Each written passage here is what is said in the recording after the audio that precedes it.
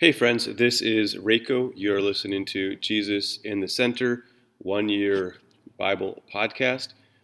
Thanks for joining us. We're going to change the format today on day 2. This is day number 2.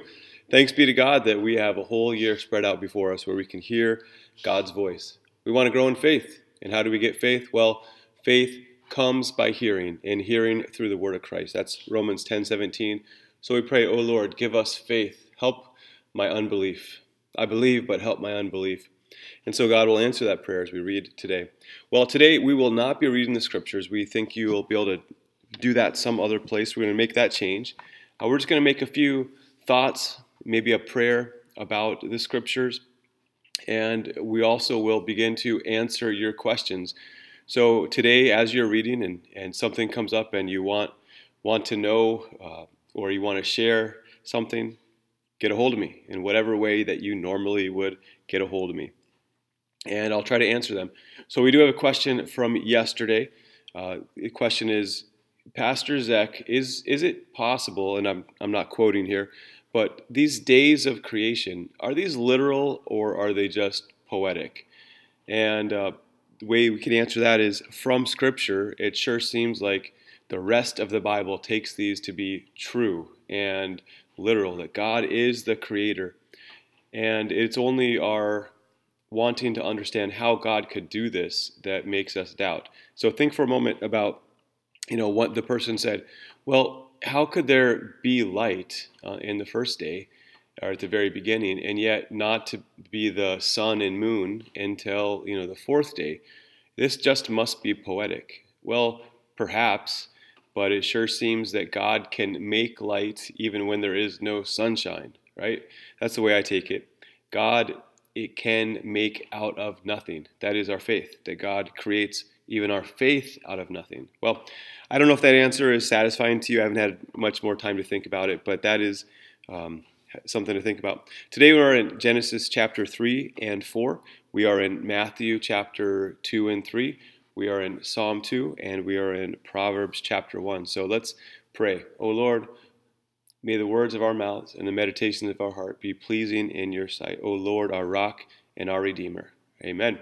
All right, well, this Genesis 3 and 4, man, if we don't start right, if we don't know this, we will be struggling with the rest of the Bible. The question really is, how bad off are we?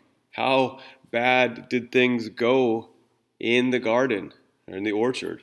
Well, we'll look at this. There's so many things here. I won't be able to cover it all today, but I have a lot of thoughts. And so throughout the year, I plan to come on back to some of this. But let's take a look. It starts like this, and I'm reading here from the ESV version.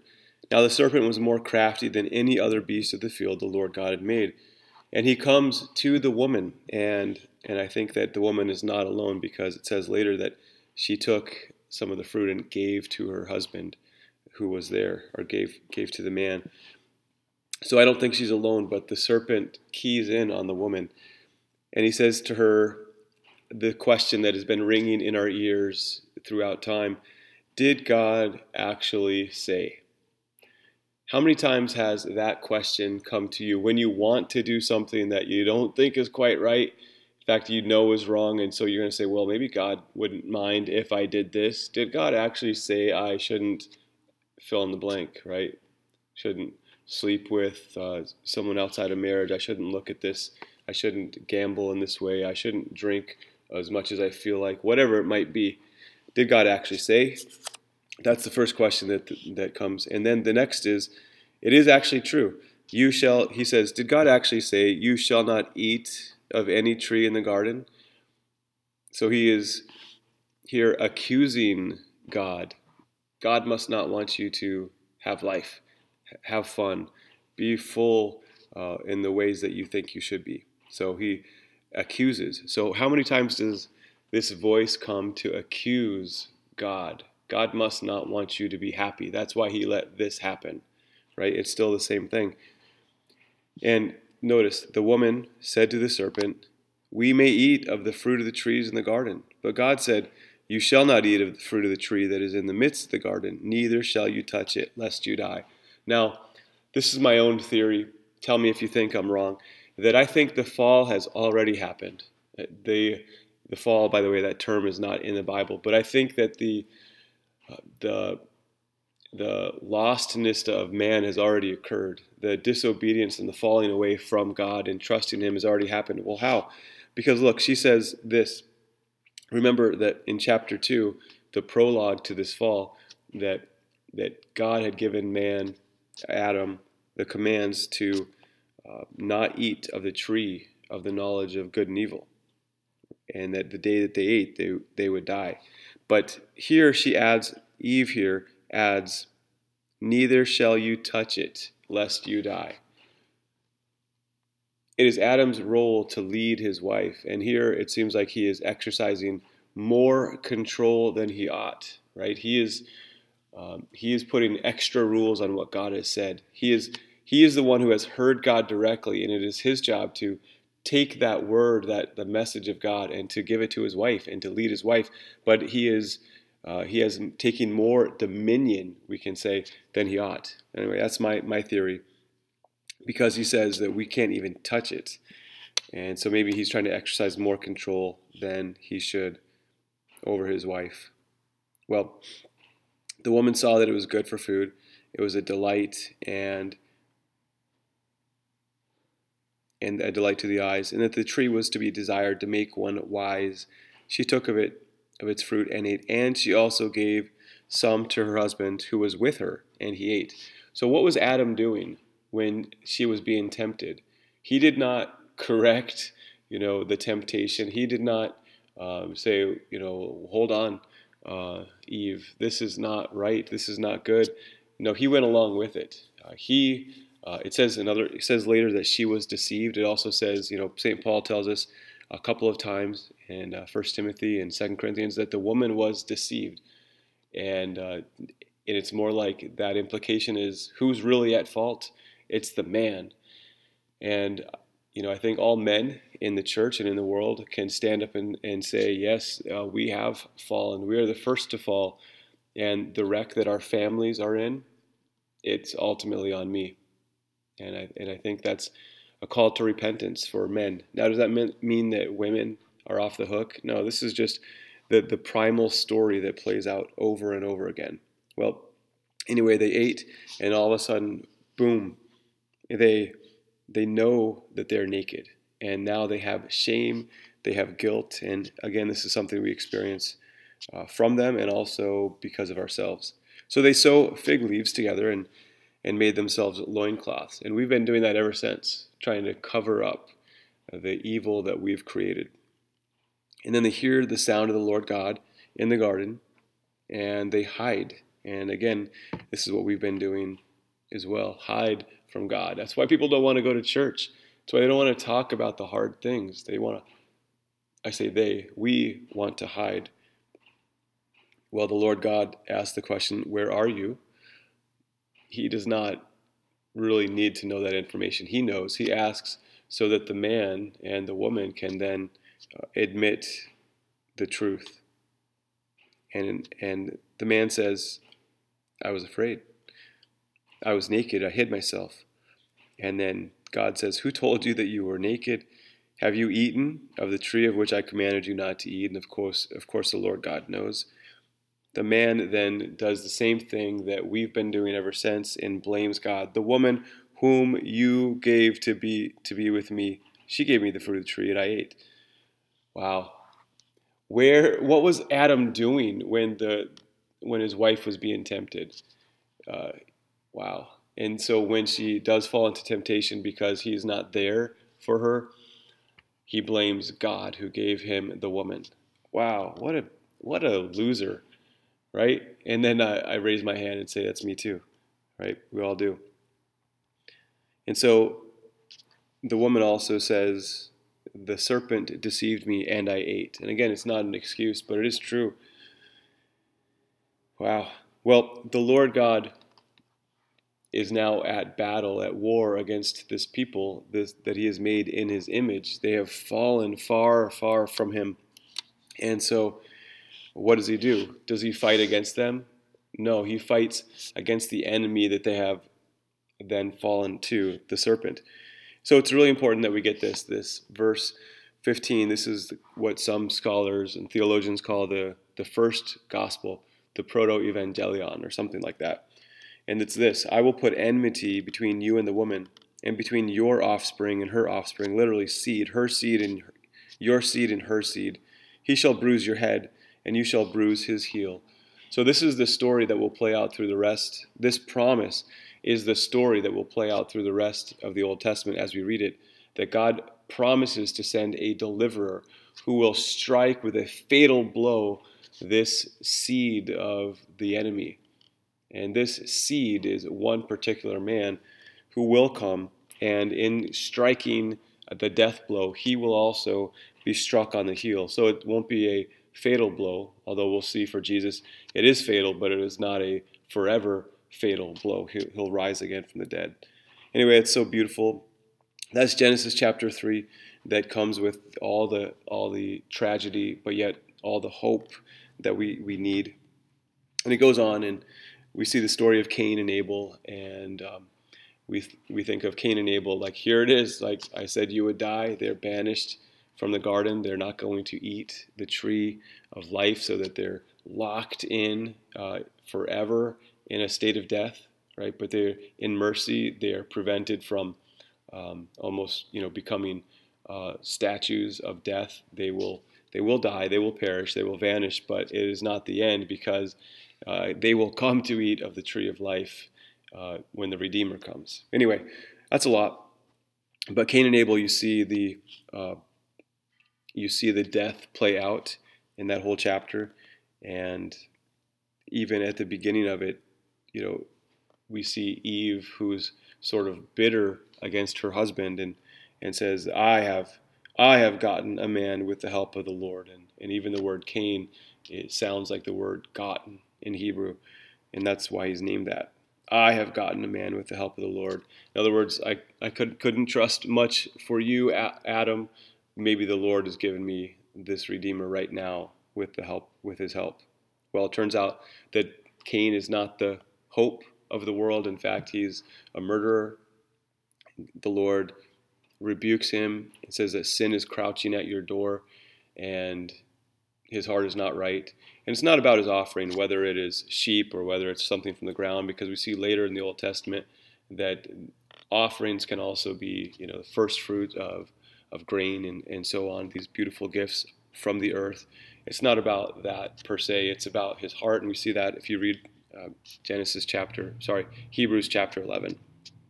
Well, Cain's bad, but we see his descendants even worse. We see Lamech boasting. He says in verse 24, if Cain's revenge is sevenfold, then Lamech's is 77fold. And we see Lamech, who for pretty much no reason killed a man, and he's just taking in the line of Cain and doing the same thing. Well, that's Genesis 3 and 4.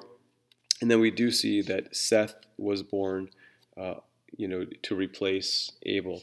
Anyway, the line of the seed will come through Seth. All right, so let's flip over to Matthew chapter 2, Matthew 2.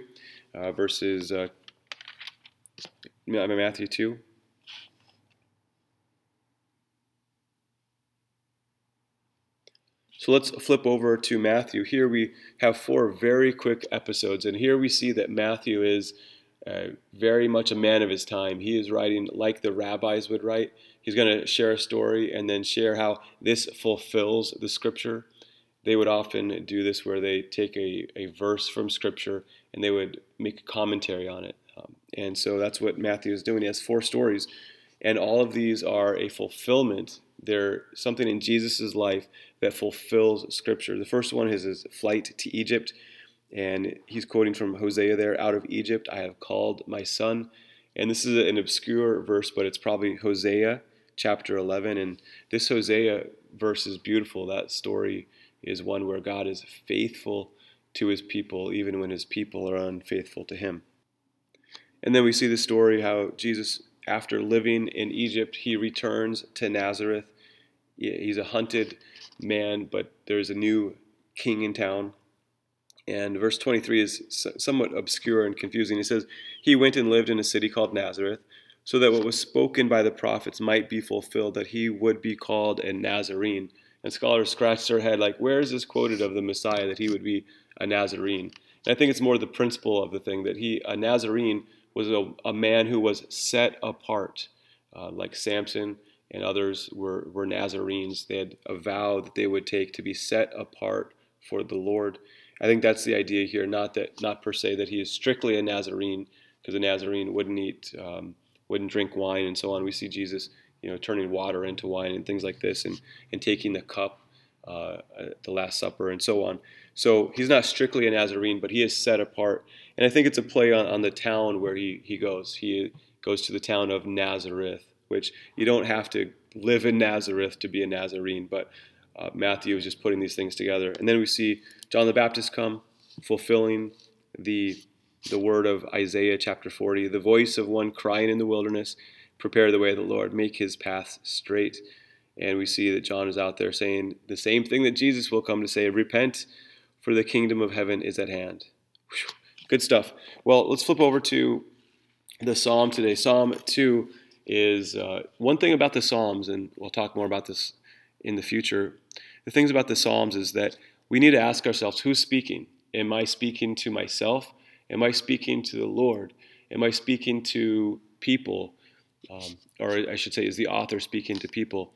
Or is it God speaking to me? Is it God speaking to the nations? Who is speaking to who? And in this Psalm 2, you can kind of break it down that there is a narrator. He's asking the question, why do the nations rage and the peoples plot in vain? And then when you get to verse 7, there is another speaker, and this is the king speaking. I will tell of the decree. The Lord said to me, you are my son. Today I've begotten you. And then it ends with the narrator in verse 10 again. Therefore, O kings, be wise, be warned, O rulers of the earth. Serve the Lord with fear and rejoice with trembling. Kiss the Son, lest he be angry and you perish in the way, for his wrath is quickly kindled. Blessed are all who take refuge in him. And one thing we'll see about the Psalms is that they were written for a particular time and place and occasion, and they were used on that occasion, just like we have certain hymns in our hymn book that are used for Christmas or for Easter or for the end of the day and so on. Well, here this was used when a king in the line of David was installed, was ordained as king on a coronation day. And it would have been sung on Saul for Solomon and Josiah and so on. And it's ultimately fulfilled. And we say, well, it's fulfilled in Jesus when? Well, a lot of times, when he was baptized and a voice comes from heaven, this is my son in whom I'm well pleased. It's repeated on the Mount of Transfiguration when the voice comes and says, this is my son, listen to him. But the Apostle Paul tells us as he's preaching, this is Acts chapter 13, that this was fulfilled on Easter. Acts 13 is beautiful, verse 33. You can check that out. It's also, you can see in Hebrews 1, Hebrews 5, that this verse is quoted, I will tell the decree. The Lord said to me, you are my son. Today I have begotten you. And this is, Jesus is always the Son of God. But something about his resurrection from the dead proves to the world that he is the Son of God. Well, lots to ponder there. And lastly, we just end with this, Proverbs 1:7. The fear of the Lord is the beginning of knowledge. Fools despise wisdom and instruction. So let us fear the Lord, that is, respect him and revere him, be in awe of him. That is the beginning of knowledge. Whereas Eve in the garden thought that the fruit was good for giving wisdom. Well, she was wrong. She was tricked. What is good for giving wisdom? It is the fear of Yahweh, the fear of Jesus Christ. Well, long one today. I've been here around 18, 19 minutes and wasn't planning on taking this long. So if you made it this far, wow, good job. I pray that God's word, as you read it this year, that you grow in faith, you grow in wisdom, that we all grow in knowledge. Thanks be to God. Let's pray. Gracious Lord Jesus Christ, thank you that you did not leave us in the garden. You came and walked among us in the cool of the day, but you did not leave us naked and ashamed. You came with a plan to crush our enemy, the devil, and also sin in us and also death. You came to vanquish that by giving your own life on the tree which would be for us the tree of life. Oh Lord, I pray this day for all those who are listening, for all of us, that we would grow in wisdom. Thank you that you came to fulfill Scripture, and thank you that you are installed as God's King and Son forever, and we see that especially in your resurrection from the dead. Thank you for this new year. We pray that in this year we would walk with you. Give us faith to be our brother's keeper. Give us faith to know that when we have done wrong, you are there to, you've already made the sacrifice for us so that our chin would be turned up, as we say that your word to Cain. If you have faith, your chin could be turned up, your face will be lifted back up. And so, Lord, you are the lifter of our head. Do that today in our lives. Pray this all in Jesus' name. Amen. All right, well, you've been listening to Jesus in the Center, 1 Year Bible Podcast. I don't know how it's going for you on day 2, but I pray that you would be encouraged by God's Word. Have a great day.